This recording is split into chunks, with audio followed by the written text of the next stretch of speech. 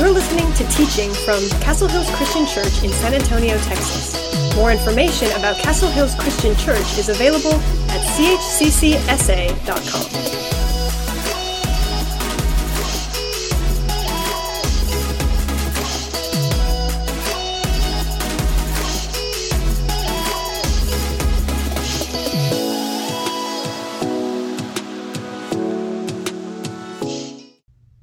We live in a world where everything is about us. But the more we focus on us, the more we focus on our fears, our pain, our problems. What if we changed our focus? What if we lived generously? The generous life. Pleasure to be with you. We're going to wrap up our series on generosity from the generous life. So up to this point, we've covered the first week awareness, and then the second week about taking action out of being aware of the needs around us. And then this last week, Richard looked at how our attitude and our heart plays a key role in generosity, and that we're going to look at our resources in terms of being a steward of them instead of owning them.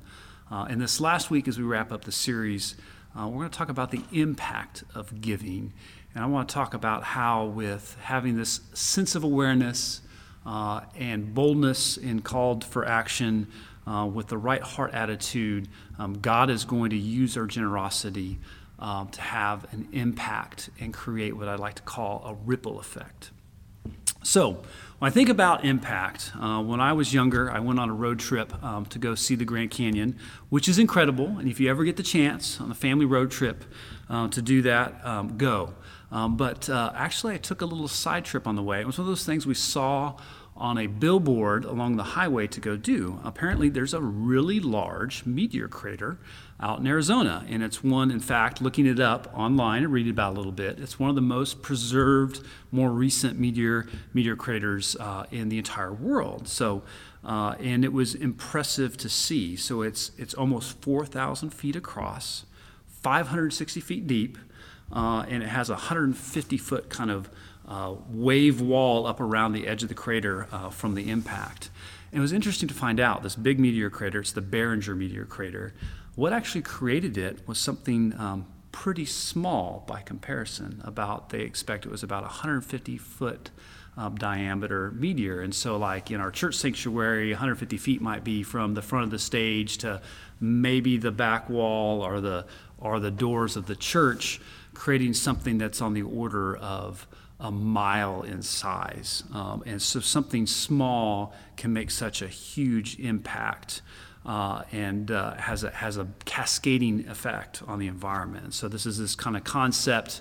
I want to talk about generosity today in terms of how God's impact and generosity towards us enables us to be generous to others, and out of that, you're going to see this ripple effect and continuous impact of your generosity. So I actually got to see this play out recently at work. We have a group of a team that I work with, and we're doing looking at techniques and ways to mentor and develop our staff and invest in them at work. And we had read from a book together to look for some ideas, and the woman that led the discussion that day wanted to go through the exercise of actually personally reflecting on how mentorship had been valuable to her. And so she sat in the meeting with all of us at work, and she went around the room and explained how each person that she worked with had made an impact on her and enabled her to be successful and grow professionally quite a bit in a short amount of time. And it was deeply personal and emotional for her. She actually shed a tear or two in the process of doing it. And I think it was really interesting. Later that day, I was with somebody else that was in that same meeting, that same discussion. And they said, in the spirit of what she did today, I want to tell you, thank you for your investment in me. And it wasn't said in terms of generosity. It wasn't said in terms of mentorship, but it's the same principle. But there's this ripple effect that happened out of the generosity that she gave to somebody else, that they in turn expressed that generosity to somebody else that impacted them. And it was amazing to kind of witness it. So that's what I want to talk about today. And we look into Scripture. We're going to look in an amazing picture of this concept of impact and the ripple effect that happens from God's generosity in the book of Acts and the early church. I want to read to you from Acts chapter 2, verses 42 through 47. It says this: "They devoted themselves to the apostles' teaching and to fellowship, and to the breaking of bread and to prayer. Everyone was filled with awe at the many wonders and signs performed by the apostles. All the believers were together and had everything in common. They sold property and possessions to give anyone who had need. Every day they continued to meet together in the temple courts. They broke bread in their homes and they ate together with glad and sincere hearts, praising God and enjoying the favor of all the people. And the Lord added to their number daily those who were being saved."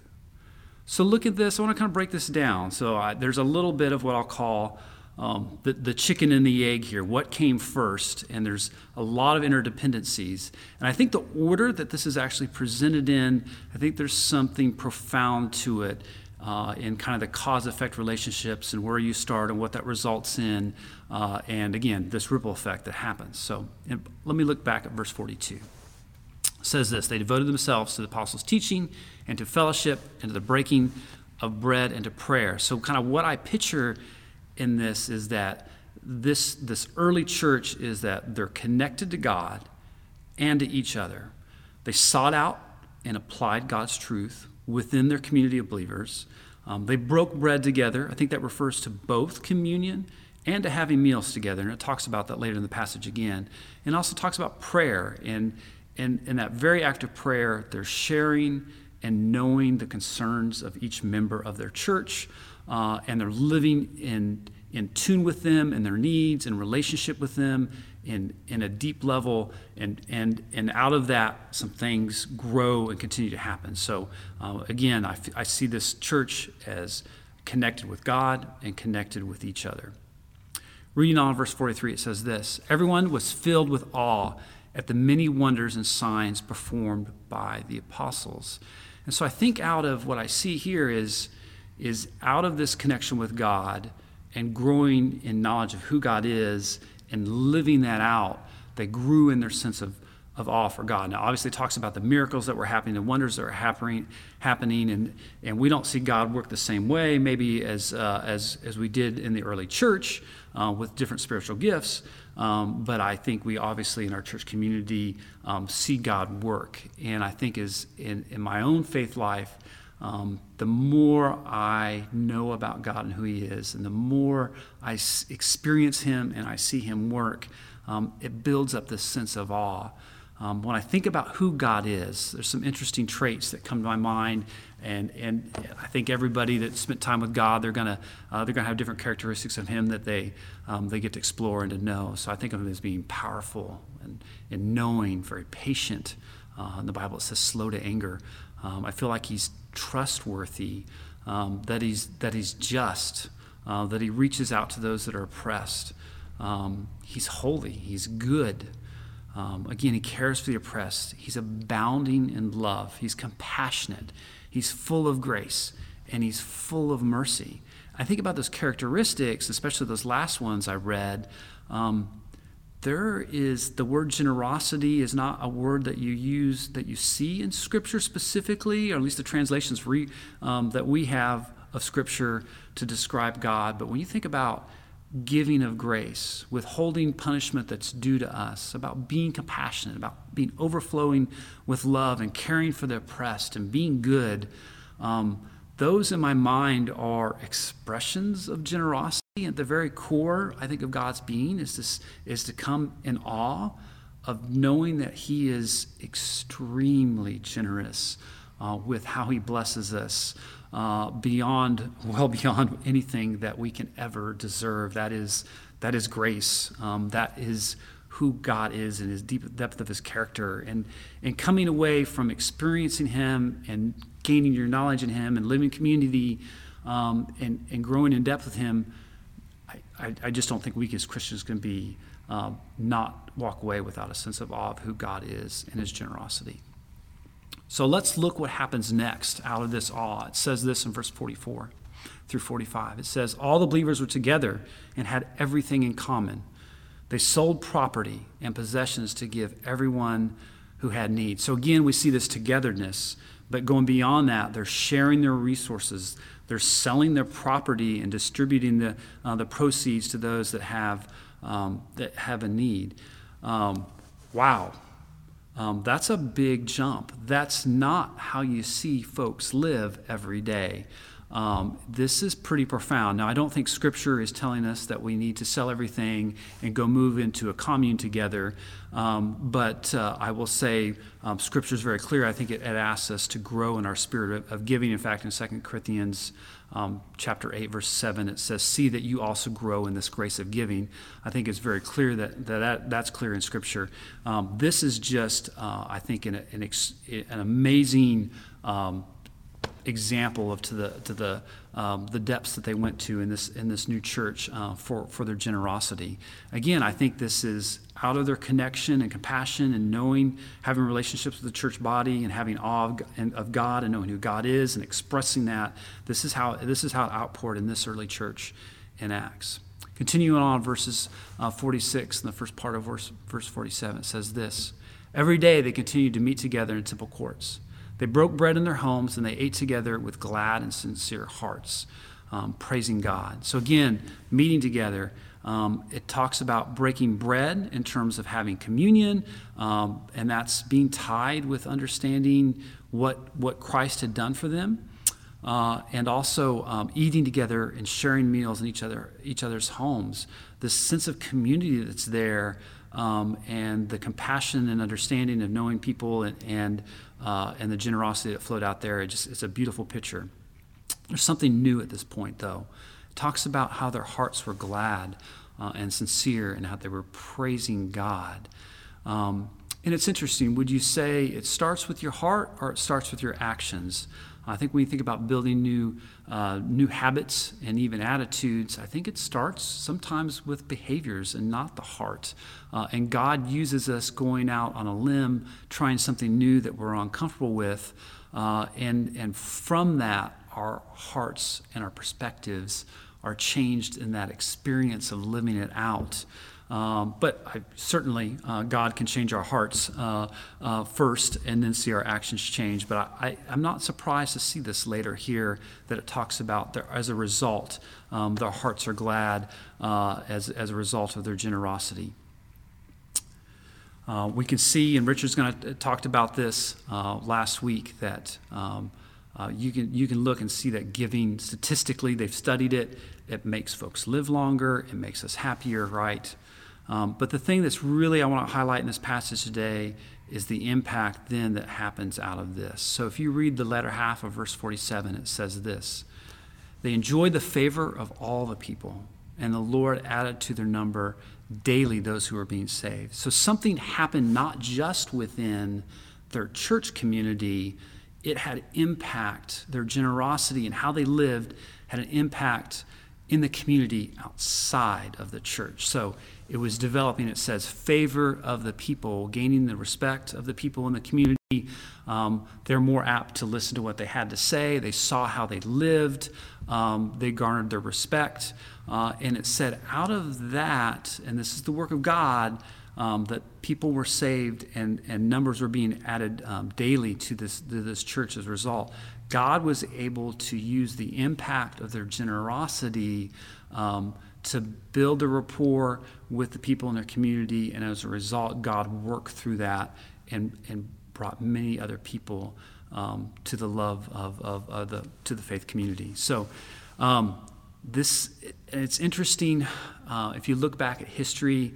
A few hundred years later, after this church in Acts, Christianity spread very rapidly through the Roman Empire. And if you look back in around AD 250, there was actually one of the most deadly pandemics in human history that happened across the Roman Empire. In Rome itself, they said that on the order of 5,000 people a day were dying in the city. And this is something we've all been through in the last few years, facing a pandemic and some of those tough choices about feeling like your hands are tied, and how do you help people that had needs. And there were a lot of challenges that we went through as a society. And it's interesting, though, there's historical accounts about how the early church actually behaved very differently than other non-believers in the face of this deadly pandemic. So looking back in history and reading some of these accounts, there's a bishop, his name was Dionysius, and he was from Alexandria, and he said this: most of our brother Christians showed unbounded love and loyalty, never sparing themselves, and think only of one another. Heedless of the danger, they took charge of the sick, attending to every need and ministering to them in Christ. And with them departed this life, serenely happy, for they were infected by others with the disease, drawing on themselves the sickness of their neighbors and cheerfully accepting their pains. And there is historical accounts from leaders that on the secular community, talking about the frustration of how in their own religious beliefs people didn't behave that way and wouldn't go and help, and how the secular society had left their dead alone to suffer and to not care for them. So the impact of how the Christians behaved and how they effectively ran into the house that was on fire to care for the needs of their community, and also for those who were outside their community. It's even documented. So this impact was twofold. So first, the Christian sacrifice for their fellow believers stunned the unbelieving people as they witnessed the love that happened inside that community. And this is out of Scripture when Jesus talks about what love is. John chapter 13, verses 34 through 35. He says this: a new command I give you, love one another. As I have loved you, so you must love one another. By this everyone will know that you are my disciples, if you love one another. And they lived this out. Second, the impact was this: the sacrifice that they had for non-Christians in the early church. As a result, that the church just grew exponentially as these non-Christian survivors benefited from the care of their Christian neighbors, and they converted to the faith en masse. So it's a beautiful story, very painful, but in understanding the depths of what they go to for love for themselves and for people that were not part of their community, and the result and the ripple effect that had in our faith community and the number of people that were saved as a result of it.